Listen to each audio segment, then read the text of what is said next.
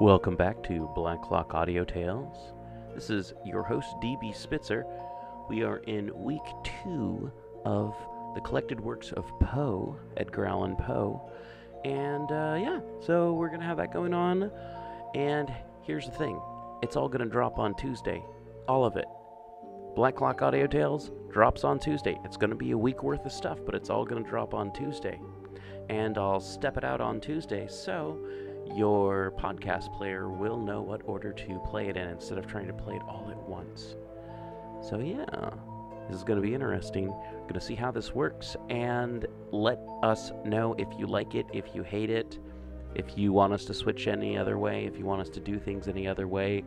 And yeah, this is going to be the intro for all week, so thank you so much for listening to People's Guide to the Cthulhu Mythos Black Clock Audio Tales, Dave's Underground Goat Shenanigans Holiday Special, and 0 episode Articulate Warbling. Gonna try and come up with some other stuff. Maybe, I don't know, maybe you have an idea and you want to contact pgttcm.com and contact us there.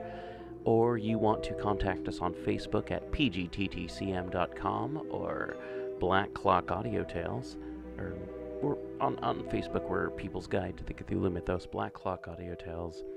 And you can always contact Zach from Articulate Warbling by checking out Articulate Warbling. And Dave's got something for Dave's Underground Goat Shenanigans, but I can't remember the thing for it right now. But hey, I'll let you know once we get closer to episode 1 coming out on that. As always, this episode is brought to you by BunnySlippers.com and FoundItemClothing.com. Look cool with a vintage-looking t-shirt from your favorite cult film from the 80s and 90s. Maybe the 70s too, hey. And what about those bunny slippers? Keeping your feet warm, keeping your feet dry? Well, I mean, don't go walking around in novelty slippers outside. You're going to get your feet wet. What? Stay inside. Stay warm. Watch some cult films. BunnySlippers.com and FoundItemClothing.com. A sponsor of PGTTCM and Black Clock Audio Tales since, I don't know, 2017? Something like that. Alright, on with the show. Edgar Allan Poe. Check us out on Facebook, Instagram, Twitter, and pgttcm.com. And hey, keep the show going. Donate $1.05 to paypal.me/pgttcm, or going to pgttcm.podbean.com and clicking the Patreon button and donating something. We'll figure out something in the future for, I don't know, donating more than $1, but if you donate $1, we'll say your name and contact me so I know that you did it, because I don't know, for some reason I'm not getting messages about that kind of stuff.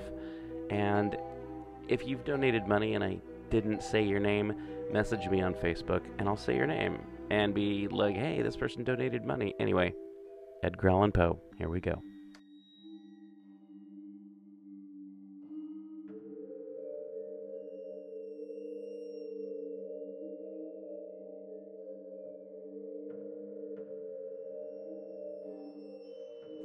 Recording by David Lawrence. The Collected Works of Edgar Allan Poe, Raven Edition, Volume 2, The Telltale Heart. True. Nervous. Very, very dreadfully nervous. I had been and am. But why will you say that I am mad? The disease has sharpened my senses, not destroyed, not dulled them. Above all was the sense of hearing acute. I heard all things in the heaven and the earth. I heard many things in hell. How then am I mad?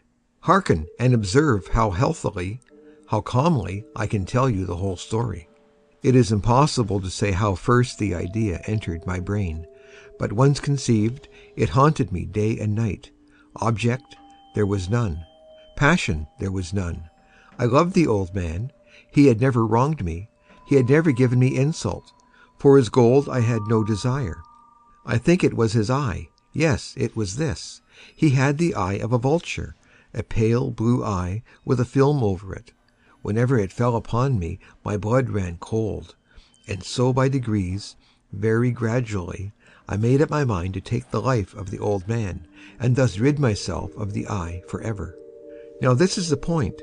You fancy me mad. Madmen know nothing. But you should have seen me. You should have seen how wisely I proceeded, with what caution, with what foresight, with what dissimulation I went to work. I was never kinder to the old man than during the whole week before I killed him. And every night, about midnight, I turned the latch of his door and opened it, oh so gently. And then, when I had made an opening sufficient for my head, I put in a dark lantern, all closed, that no light shone out, and then I thrust in my head. Oh, you would have laughed to see how cunningly I thrust it in. I moved it slowly, very, very slowly, so that I might not disturb the old man's sleep. It took me an hour to place my whole head within the opening, so far that I could see him as he lay upon his bed. Ha! Would a madman have been so wise as this? And then, when my head was well in the room, I undid the lantern, cautiously, oh, so cautiously. Cautiously, for the hinges creaked. I undid it just so much that a single thin ray fell upon the vulture eye. And this I did for 7 long nights, every night just at midnight. But I found the eye always closed, so that it was impossible to do the work. For it was not the old man who vexed me, but his evil eye. And every morning, when the day broke, I went boldly into the chamber and spoke courageously to him, calling him by name in a hearty tone, and inquiring how he had passed the night. So you see, he would have been a very profound old man indeed, to suspect that every night, just at 12, I looked in upon him while he slept. Upon the 8th night I was more than usually cautious in opening the door. A watch's minute hand moves more quickly than mine did. Never before that night had I felt the extent of my own powers, of my sagacity. I could scarcely contain my feelings of triumph, to think that there I was, opening the door, little by little, and he not even to dream of my secret deeds or thoughts. I fairly chuckled at the idea, and perhaps he heard me, for he moved on the bed suddenly, as if startled. Now you may think that I drew back, but no. His room was as black as pitch with the thick darkness, for the shutters were closed fast, through fear of robbers. And so I knew that he could not see the opening of the door, and I kept pushing on it steadily, steadily. I had my head in, and was about to open the lantern, when my thumb slipped upon the tin fastening, and the old man sprang up in bed, crying out, "Who's there?" I kept quite still and said nothing. For a whole hour I did not move a muscle, and in the meantime I did not hear him lie down. He was still sitting up in the bed listening, just as I have done, night after night, hearkening to the death watches in the wall. Presently I heard a slight groan, and I knew it was a groan of mortal terror. It was not a groan of pain or of grief, oh no. It was the low, stifling sound that arises from the bottom of the soul when overcharged with awe. I knew the sound well. Many a night, just at midnight, when all the world slept, it had welled up from my own bosom, deepening with its dreadful echo the terrors that distracted me. I say I knew it well. I knew what the old man felt, and pitied him, although I chuckled at heart. I knew that he had been lying awake ever since that first slight noise, when he had turned in the bed. His fears had been ever since growing upon him. He had been trying to fancy them causeless, but could not. He had been saying to himself, "It is nothing but the wind in the chimney. It is only a mouse crossing the floor." Or, "It is merely a cricket which has made a single chirp." Yes, he had been trying to comfort himself with these suppositions, but he had found all in vain.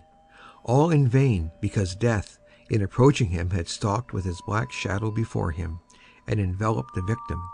And it was the mournful influence of the unperceived shadow that caused him to feel, although he neither saw nor heard, to feel the presence of my head within the room. When I had waited a long time, very patiently, without hearing him lie down, I resolved to open a very, very little crevice in the lantern. So I opened it.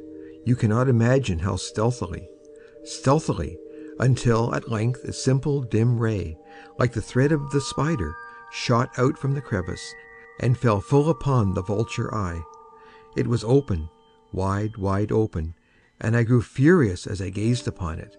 I saw it with perfect distinctness, all a dull blue, with a hideous veil over it that chilled the very marrow in my bones. But I could see nothing else of the old man's face or person, for I had directed the ray as if by instinct, precisely upon the damned spot. And have I not told you that what you mistake for madness is but over-acuteness of the sense? Now, I say, there came to my ears a low, quick sound, such as a watch makes when enveloped in cotton. I knew that sound well, too. It was the beating of the old man's heart. It increased my fury as the beating of a drum stimulates the soldier into courage. But even yet I refrained and kept still. I scarcely breathed. I held the lantern motionless. I tried how steadily I could maintain the ray upon the eye. Meantime the hellish tattoo of the heart increased. It grew quicker and quicker, and louder every instant. The old man's terror must have been extreme. It grew louder, I say, louder every moment. Do you mark me well? I have told you that I am nervous. So I am. And now at the dead hour of the night, amid the dreadful silence of that old house, so strange a noise as this excited me to uncontrollable terror. Yet for some minutes longer I refrained and stood still. But the beating grew louder, louder. I thought the heart must burst. And now a new anxiety seized me. The sound would be heard by a neighbor. The old man's hour had come. With a loud yell I threw open the lantern and leapt into the room. He shrieked once only. In an instant I dragged him to the floor and pulled a heavy bed over him. Then I smiled gaily to find the deed so far done. But for many minutes the heart beat on with a muffled sound. This, however, did not vex me. It would not be heard through the wall. At length it ceased. The old man was dead. I removed the bed and examined the corpse. Yes, he was stone dead. I placed my hand upon the heart and held it there many minutes. There was no pulsation. He was stone dead. His eye would trouble me no more. If still you think me mad, you will think so no longer when I describe the wise precautions I took for the concealment of the body. The night waned, and I worked hastily, but in silence. First of all I dismembered the corpse. I cut off the head, and the arms, and the legs. Then I took up 3 planks from the flooring of the chamber, and deposited all between the scantlings.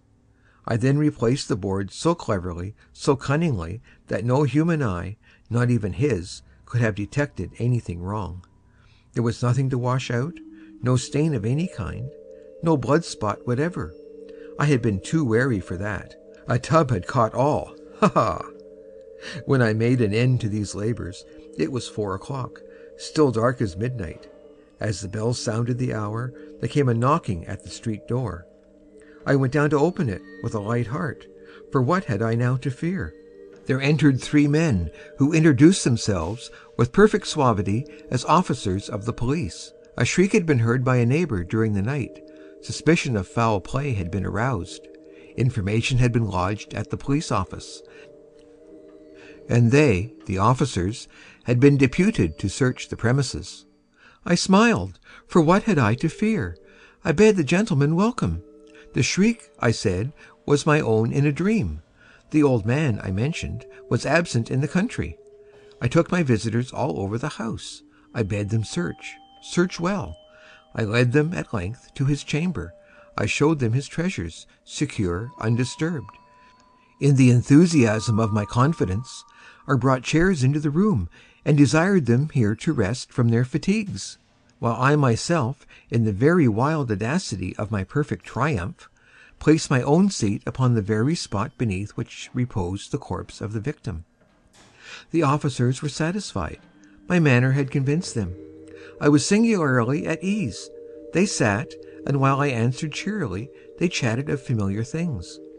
But ere long I felt myself getting pale, and wished them gone. My head ached, and I fancied a ringing in my ears, but still they sat and still chatted. The ringing became more distinct. It continued and became more distinct. I talked more freely to get rid of the feeling, but it continued and gained definiteness, until at length I found that the noise was not within my ears. No doubt I now grew very pale, but I talked more fluently and with a heightened voice, yet the sound increased, and what could I do?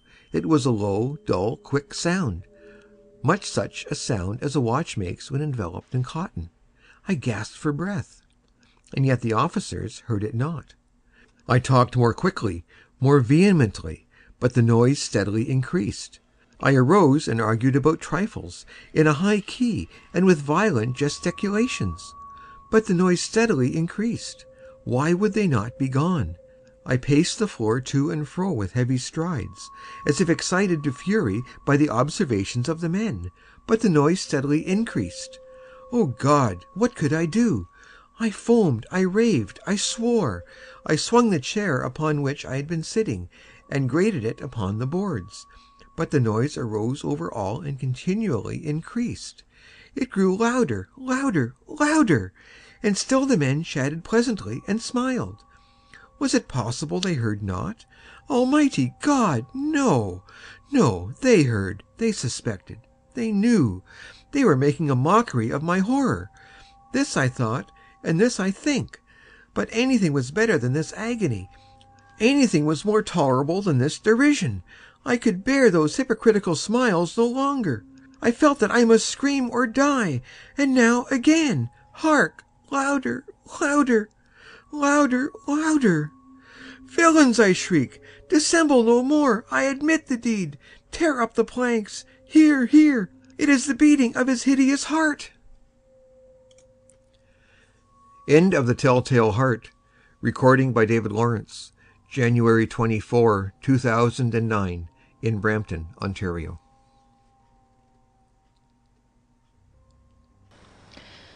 Recording by Maria Tafidis. The collected works of Edgar Allan Poe, Raven Edition, Volume 2. Berenice. Dicebant me sodales, si sepulcrum amice visitarem, curas messa liquantulum forelevatas. Ebn Zayat. Misery is manifold. The wretchedness of earth is multiform. Overreaching the wide horizon as a rainbow, its hues are as various as the hues of that arc, as distinct too, yet as intimately blended. Overreaching the wide horizon as the rainbow. How is it that from beauty I have derived a type of unloveliness, from the covenant of peace a simile of sorrow? But as in ethics evil is a consequence of good, so in fact out of joy is sorrow born. Either the memory of past bliss is the anguish of today, or the agonies which are have their origin in the ecstasy which might have been. My baptismal name is Aegeus. That of my family I will not mention. Yet there are no towers in the land more time-honored than my gloomy, grey, hereditary halls. Our line has been called a race of visionaries, and in many striking particulars, in the character of the family mansion, in the frescoes of the chief saloon, in the tapestries of the dormitories, in the chiselling of some buttresses in the armory, but more especially in the gallery of antique paintings, in the fashion of the library chamber, and lastly, in the very peculiar nature of the library's contents, there is more than sufficient evidence to warrant the belief. The recollections of my earliest years are connected with that chamber, and with its volumes, of which latter I will say no more. Here died my mother. Herein was I born. But it is mere idleness to say that I had not lived before, that a soul has no previous existence. You deny it. Let us not argue the matter. Convinced myself, I seek not to convince.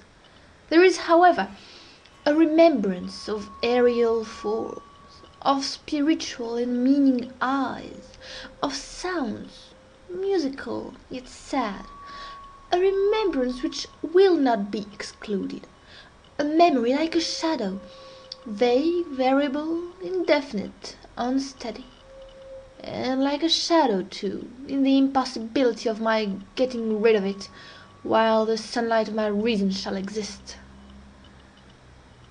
In that chamber was I born, thus awaking from the long night of what seemed but was not nonentity, at once into the very regions of fairyland, into a palace of imagination, into the wild dominions of monastic thought and erudition.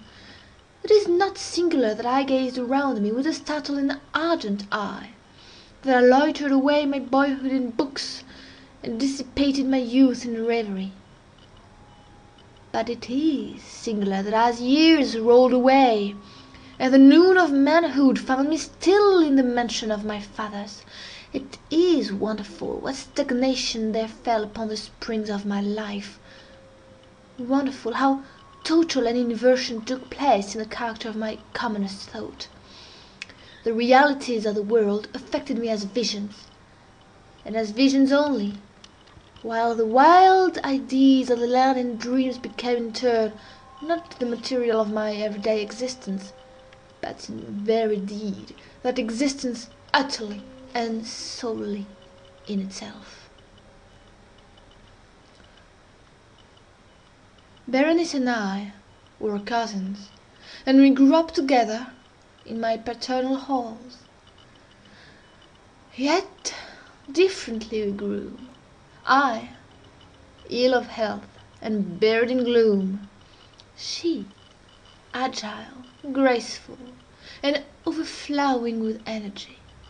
Hers the ramble on the hillside; mine the studies of the cloister. I, living with my own heart, and addicted body and soul to the most intense and painful meditation; she, roaming carelessly through life, with no thought of the shadows in her path, or the silent flight of the raven-winged hours. Berenice, I call upon her name, Berenice, and from the grey ruins of memory 1,000 tumultuous recollections are startled at the sound. Ah, vividly is her image before me now, as in the early days of her light-heartedness and joy. Oh, gorgeous, yet fantastic beauty! Oh, sylph amid the shrubberies of Arnheim! Oh, naiad among its fountains! And then all is mystery and terror, and a tale which should not be told. Disease, a fatal disease, fell like the simoon upon her frame, and even while I gazed upon her, the spirit of change swept over her, pervading her mind, her habits, and her character, and in a manner the most subtle and terrible, disturbing even the identity of her person. Alas, the destroyer came and went, and the victim, where is she? I knew her not, or knew her no longer, as Berenice. Among the numerous train of maladies superinduced by that fatal and primary one which effected a revolution of so horrible a kind in the moral and physical being of my cousin, may be mentioned as the most distressing and obstinate in its nature, a species of epilepsy not unfrequently terminating in trance itself, trance very nearly resembling positive dissolution, and from which her manner of recovery was in most instances startlingly abrupt.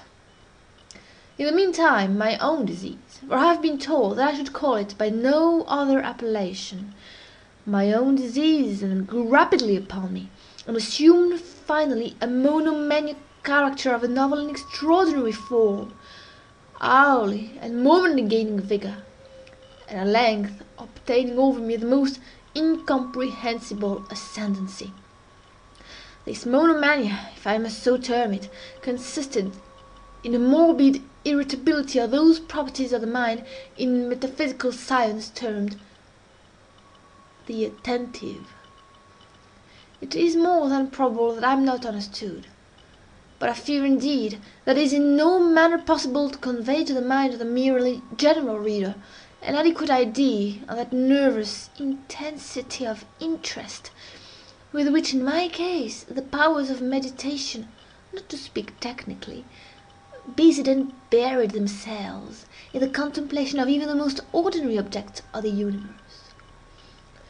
To muse for long, unwearied hours, with my attention riveted to some frivolous device on the margin, or in the typography of a book, to become absorbed for the better part of a summer's day in a quaint shadow falling aslant upon the tapestry or upon the floor, to lose myself for an entire night in watching the steady flame of a lamp or the embers of a fire, to dream away whole days over the perfume of a flower, to repeat monotonously some common word until the sound, by dint of frequent repetition, ceased to convey any idea whatever to the mind, to lose all sense of motion or physical existence, by means of absolute bodily quiescence long and obstinately persevered in.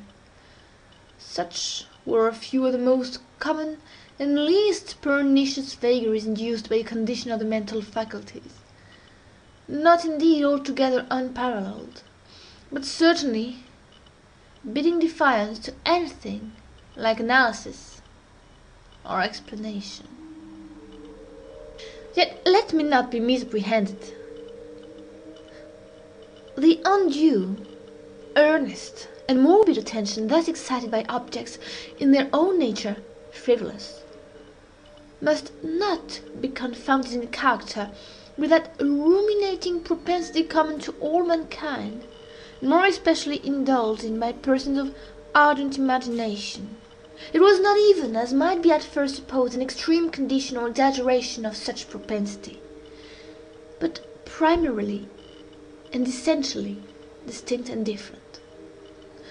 In the one instance, the dreamer or enthusiast, being interested by an object usually not frivolous, imperceptibly loses sight of this object in a wilderness of deductions and suggestions issuing therefrom, until at the conclusion of a daydream often replete with luxury, he finds the incitamentum, or first cause of his musings, entirely vanished and forgotten. In my case, the primary object was invariably frivolous, although assuming through the medium of my distempered vision a refracted and unreal importance. Few deductions, if any, were made, and those few pertinaciously returning in upon the original object as a centre. The meditations were never pleasurable, and at the termination of the reverie, the first cause, so far from being out of sight, had attained that supernaturally exaggerated interest which was the prevailing feature of the disease. In a word, the powers of mind more particularly exercised were with me, as I have said before, the attentive, and are, with the daydreamer, the speculative. My books, at this epoch, if they did not actually serve to irritate the disorder, partook, it will be perceived, largely, in their imaginative and inconsequential nature, of the characteristic qualities of the disorder itself. I well remember, among others, the treatise of the noble Italian Coelius Secundus Curio, De Amplitudine Beati Regni Dei, St. Austin's great work, The City of God, and Tertullian's De Carne Christi, in which the paradoxical sentence mortuus est Dei filius, credibile est quia ineptum est, et sepultus resurrexit, certum est quia impossibile est, occupied my undivided time for many weeks of laborious and fruitless investigation.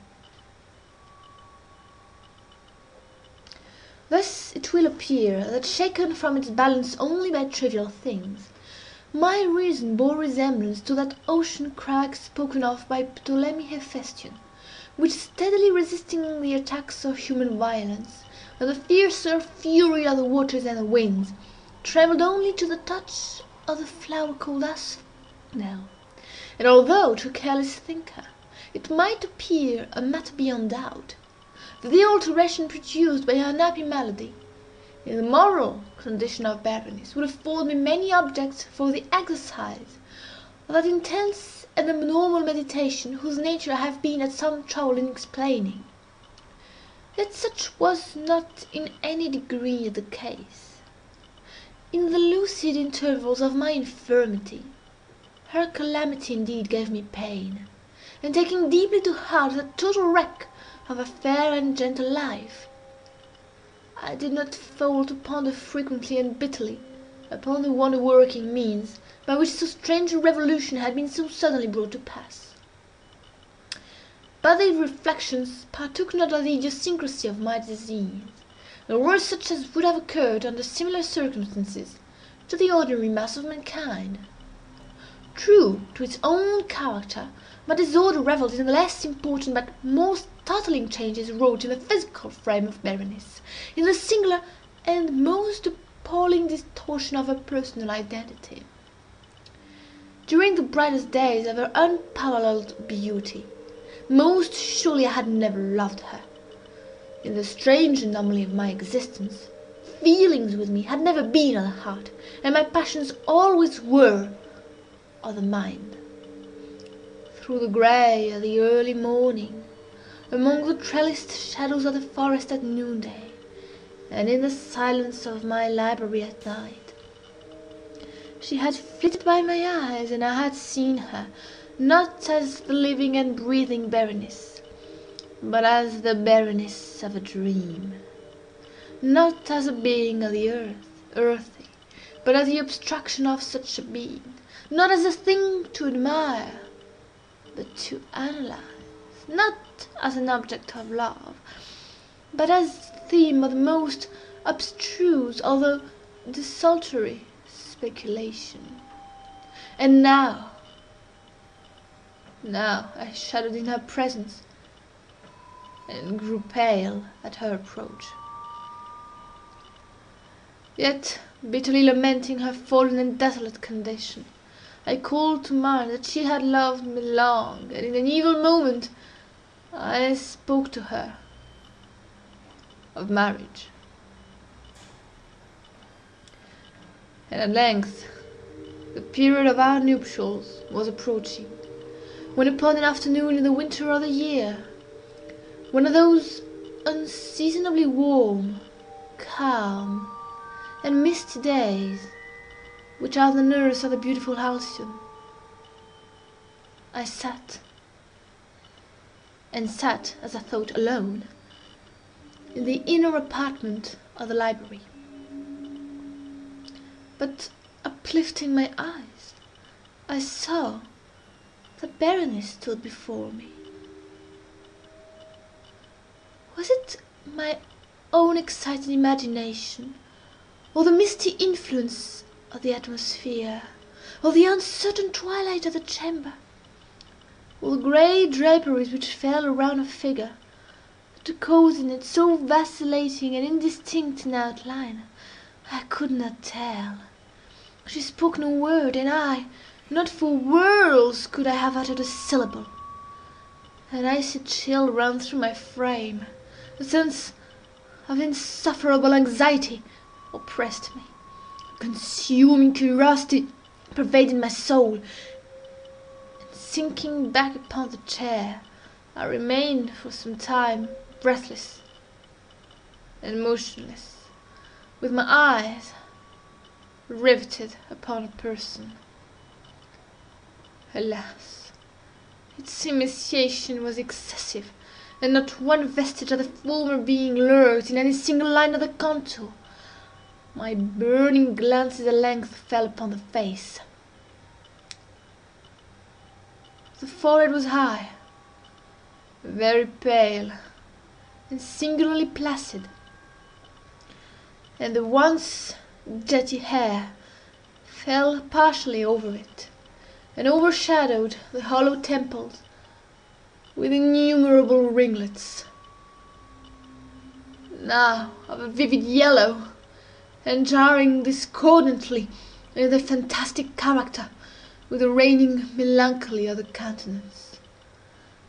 The eyes were lifeless and lustreless, and seemingly pupilless, and I shrank involuntarily from the glassy stare to the contemplation of the thin and shrunken lips. They parted, and in a smile of peculiar meaning, the teeth of the changed Berenice disclosed themselves slowly to my view. Would to God that I had never beheld them, or that having done so I had died. The shutting of a door disturbed me, and looking up, I found that my cousin had departed from the chamber, but from the disordered chamber of my brain had not alas departed, and would not be driven away, the white and ghastly spectrum of the teeth. Not a speck on their surface, not a shade on their enamel, not an indenture in their edges, but where that period of a smile had sufficed to brand it upon my memory. I saw them now even more unequivocally than I beheld them then. The teeth, they were here and there and everywhere, and visibly and palpably before me. Long, narrow, and excessively white, with the pale lips writhing about them as in the very moment of their first terrible development. Then came the full fury of my monomania, and I struggled in vain against its strange and irresistible influence. In the multiplied objects of the external world I had no thoughts but for the teeth. For these I longed with a frenzied desire. All other matters and all different interests became absorbed in their single contemplation. They alone were present to the mental eye, and they, in their sole individuality, became the essence of my mental life. I held them in every light, I turned them in every attitude, I surveyed their characteristics, I dwelt upon the peculiarities, I pondered upon the conformation, I mused upon the alteration in their nature. I shuddered as I assigned to them in imagination a sensitive and sentient power, and even when unassisted by the lips, a capability of moral expression. Of Mademoiselle Salle it had been well said que tous ses pas étaient des sentiments, and of Berenice I more seriously believed que toutes ses dents étaient des idées. Des idées! Ah, here was the idiotic thought that destroyed me. Des idées! Ah, therefore it was that I coveted them so madly. I felt that their possession could alone ever restore me to peace and giving me back to reason. And the evening closed in upon me thus.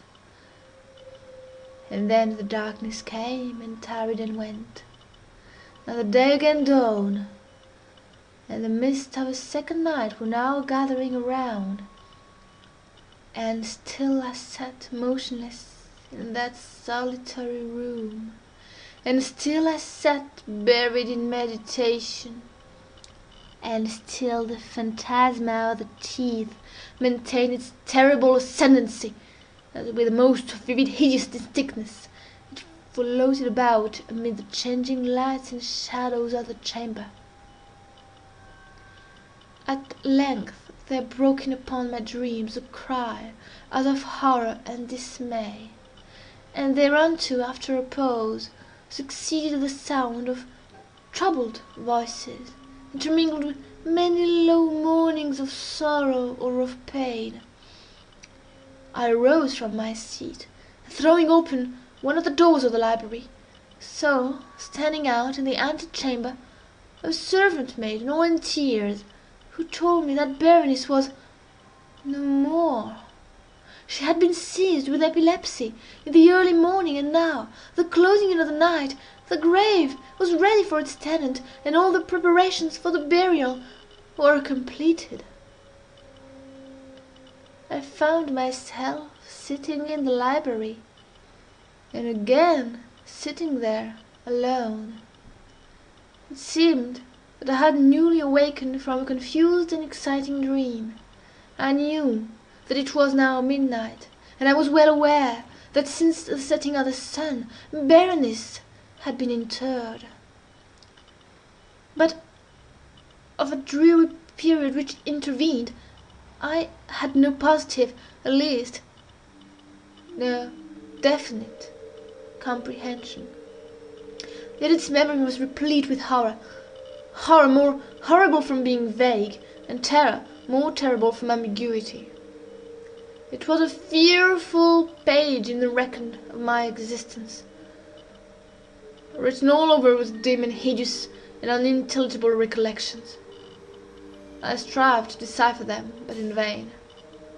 Whatever ran anon, like the spirit of a departed sound, the shrill and piercing shriek of a female voice seemed to be ringing in my ears.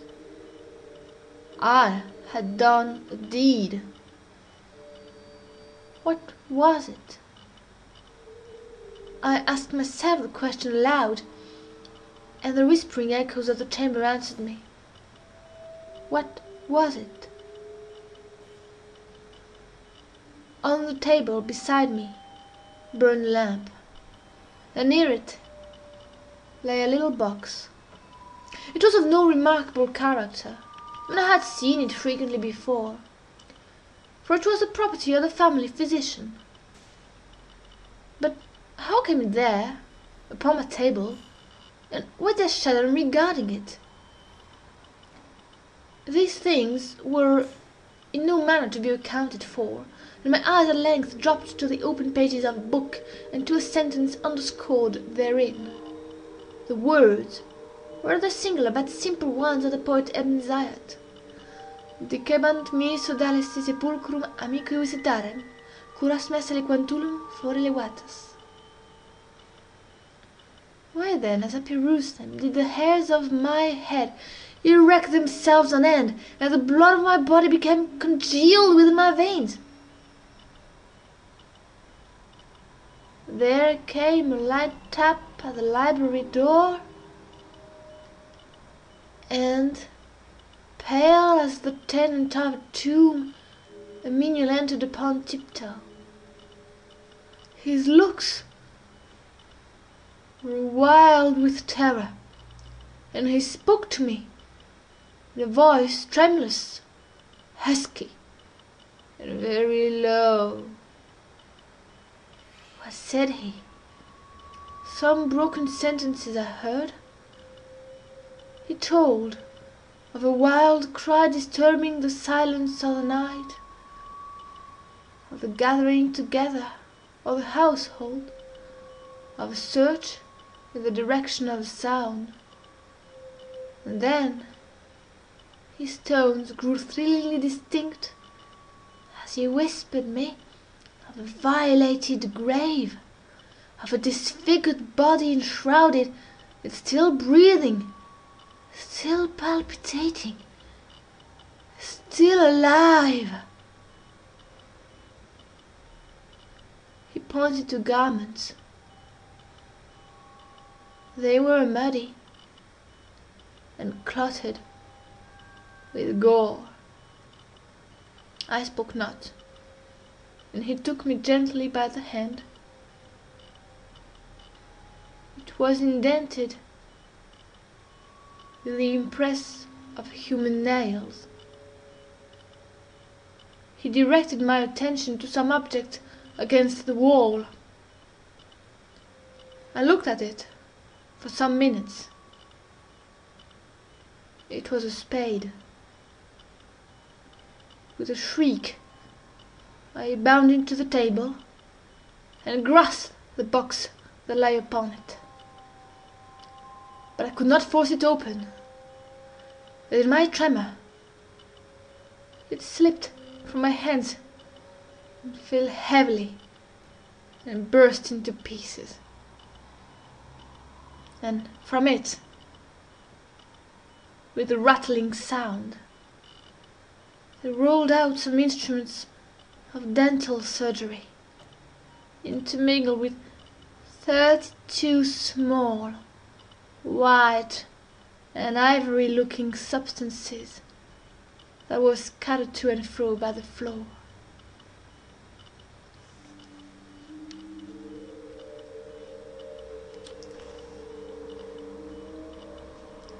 End of Baroness. Recording by Maria Tafis. Recording by Neil Donnelly. The Collected Works of Edgar Allan Poe, Raven Edition, Volume 2. Chapter 22, Eleonora. Sub conservatione formae specificae salva anima. Raymond Lully.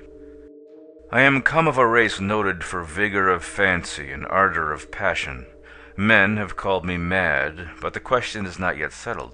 Whether madness is or is not the loftiest intelligence, whether much that is glorious, whether all that is profound, does not spring from disease of thought, from moods of mind exalted at the expense of the general intellect. They who dream by day are cognizant of many things which escape those who dream only by night.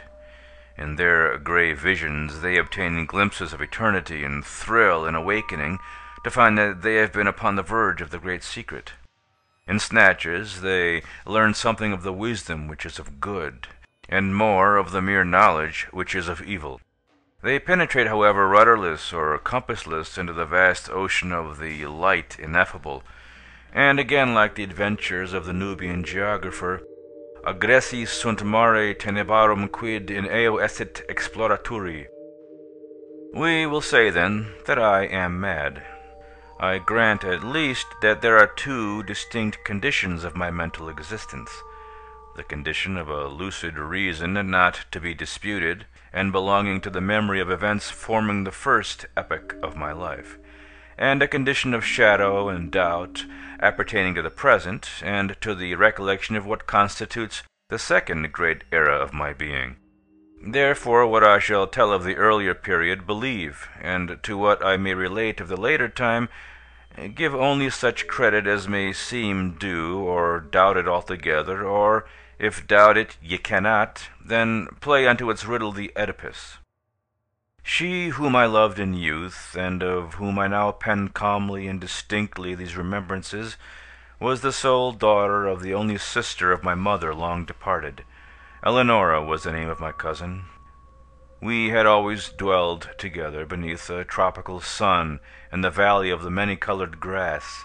No unguided footstep ever came upon that vale, for it lay away up among a range of giant hills that hung beetling around about it, shutting out the sunlight from its sweetest recesses. No path was trodden in its vicinity, and to reach our happy home there was need of putting back with force the foliage of many thousands of forest trees, and of crushing to death the glories of many millions of fragrant flowers. Thus it was that we lived all alone, knowing nothing of the world without the valley, I and my cousin and her mother.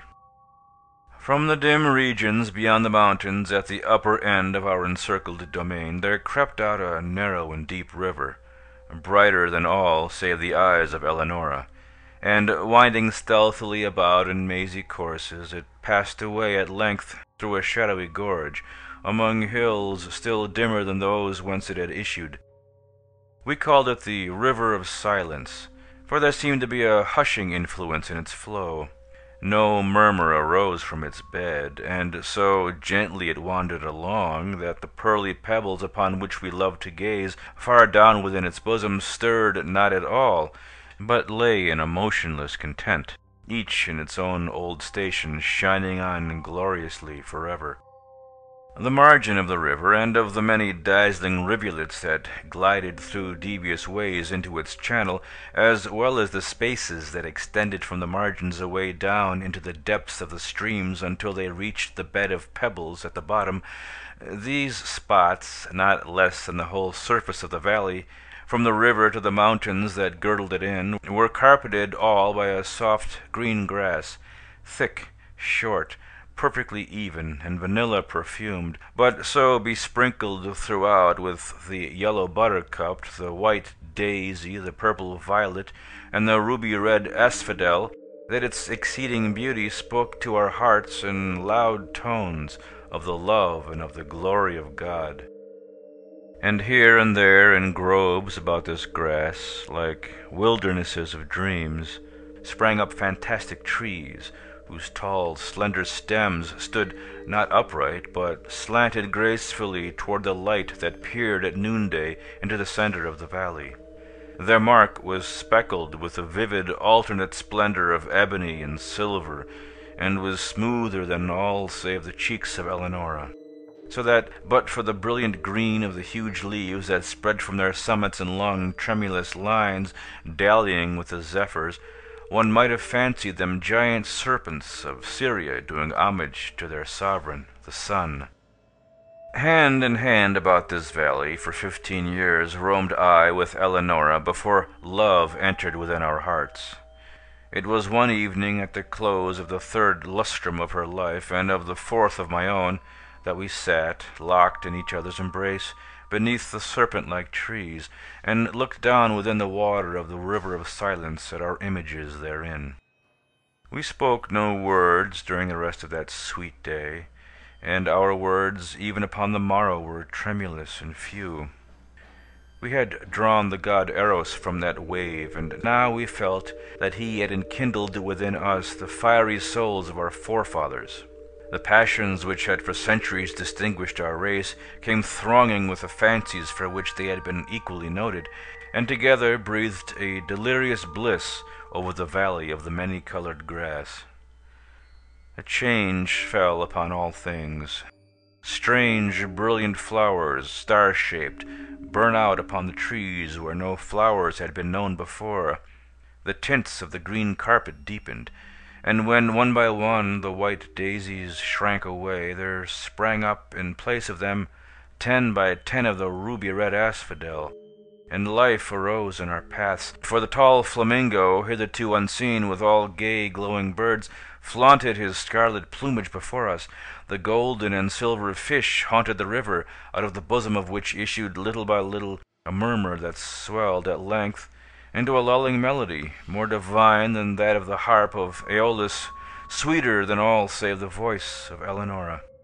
And now, too, a voluminous cloud, which we had long watched in the regions of Hesper, floated out thence, all gorgeous and crimson and gold, and settling in peace above us, sank, day by day, lower and lower, until its edges rested upon the tops of the mountains, turning all their dimness into magnificence, and shutting us up, as if forever, within a magic prison-house of grandeur and of glory.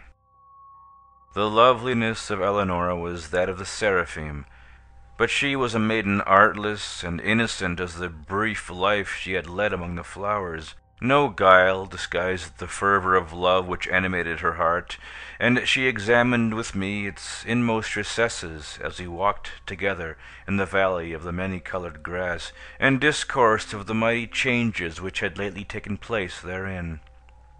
At length, having spoken one day in tears of the last sad change which must befall humanity, she thenceforward dwelt only upon this one sorrowful theme, interweaving it into all our converse.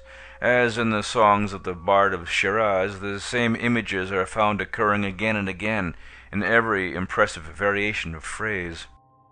She had seen that the finger of death was upon her bosom, that, like the ephemeron, she had been made perfect in loveliness only to die, but the terrors of the grave to her lay solely in a consideration which she revealed to me one evening at twilight by the banks of the river of silence. She grieved to think that, having entombed her in the valley of the many-colored grass, I would quit forever its happy recesses, transferring the love which now was so passionately her own to some maiden of the outer and everyday world.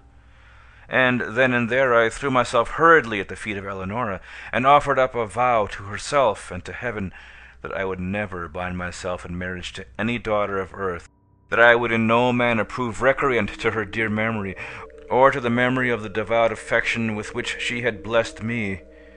And I called the mighty ruler of the universe to witness the pious solemnity of my vow, and the curse which I invoked of him and of her, a saint in Helusion, should I prove traitorous to that promise, involved a penalty, the exceeding great horror of which will not permit me to make record of it here.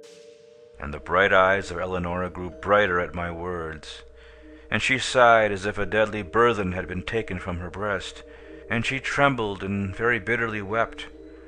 But she made acceptance of the vow, for what was she but a child, and it made easy to her the bed of her death. And she said to me, not many days afterward, tranquilly dying, that because of what I had done for the comfort of her spirit, she would watch over me in that spirit when departed, and if so, it were permitted her return to me visibly in the watches of the night. But if this thing were indeed beyond the power of the souls in paradise, that she would at least give me frequent indications of her presence, sighing upon me in the evening winds, or filling the air which I breathed with perfume from the censers of the angels. And with these words upon her lips, she yielded up her innocent life, putting an end to the first epoch of my own. Thus far I have faithfully said. But as I pass the barrier in time's path, formed by the death of my beloved, and proceed with the second era of my existence, I feel that a shadow gathers over my brain, and I mistrust the perfect sanity of the record. But let me on. Years dragged themselves along heavily, and still I dwelled within the valley of the many-colored grass.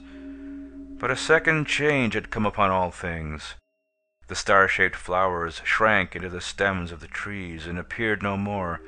The tints of the green carpet faded, and one by one the ruby-red asphodels withered away, and there sprang up, in place of them, 10 by 10, dark eye-like violets that writhed uneasily and were ever encumbered with dew. And life departed from our paths, for the tall flamingo flaunted no longer his scarlet plumage before us, but flew sadly from the vale into the hills, with all the gay glowing birds that had arrived in his company. And the golden and silver fish swam down through the gorge at the lower end of our domain, and bedecked the sweet river never again. And the lulling melody that had been softer than the wind-harp of Aeolus, and more divine than all save the voice of Eleonora, it died little by little away, in murmurs growing lower and lower, until the stream returned, at length, utterly into the solemnity of its original silence. And then, lastly, the voluminous cloud uprose, and abandoning the tops of the mountains to the dimness of old, fell back into the regions of Hesper, and took away all its manifold golden and gorgeous glories from the valley of the many-colored grass.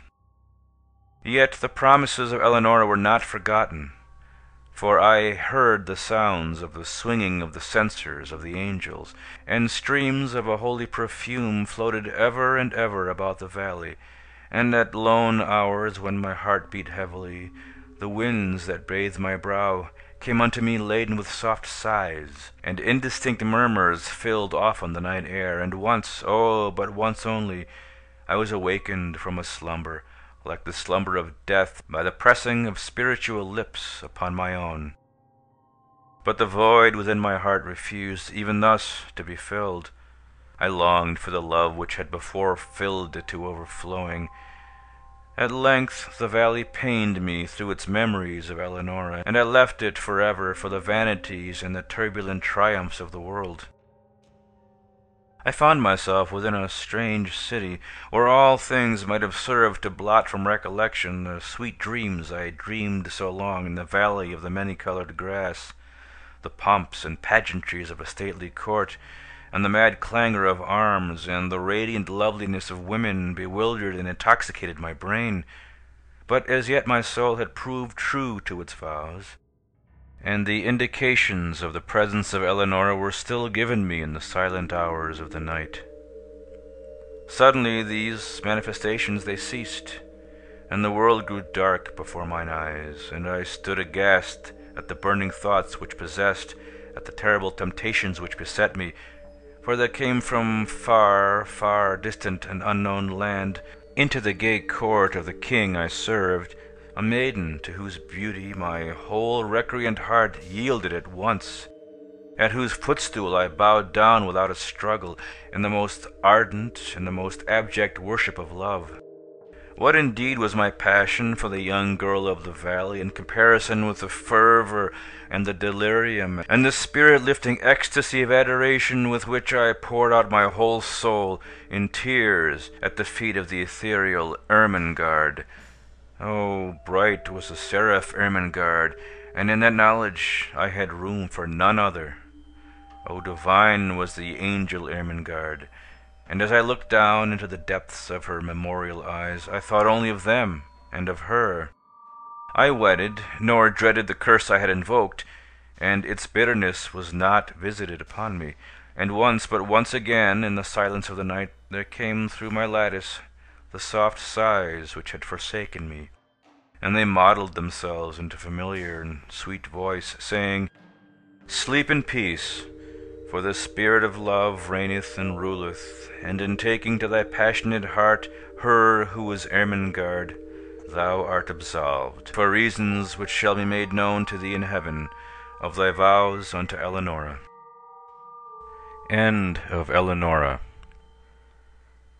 End of the collected works of Edgar Allan Poe, Raven Edition, Volume 2.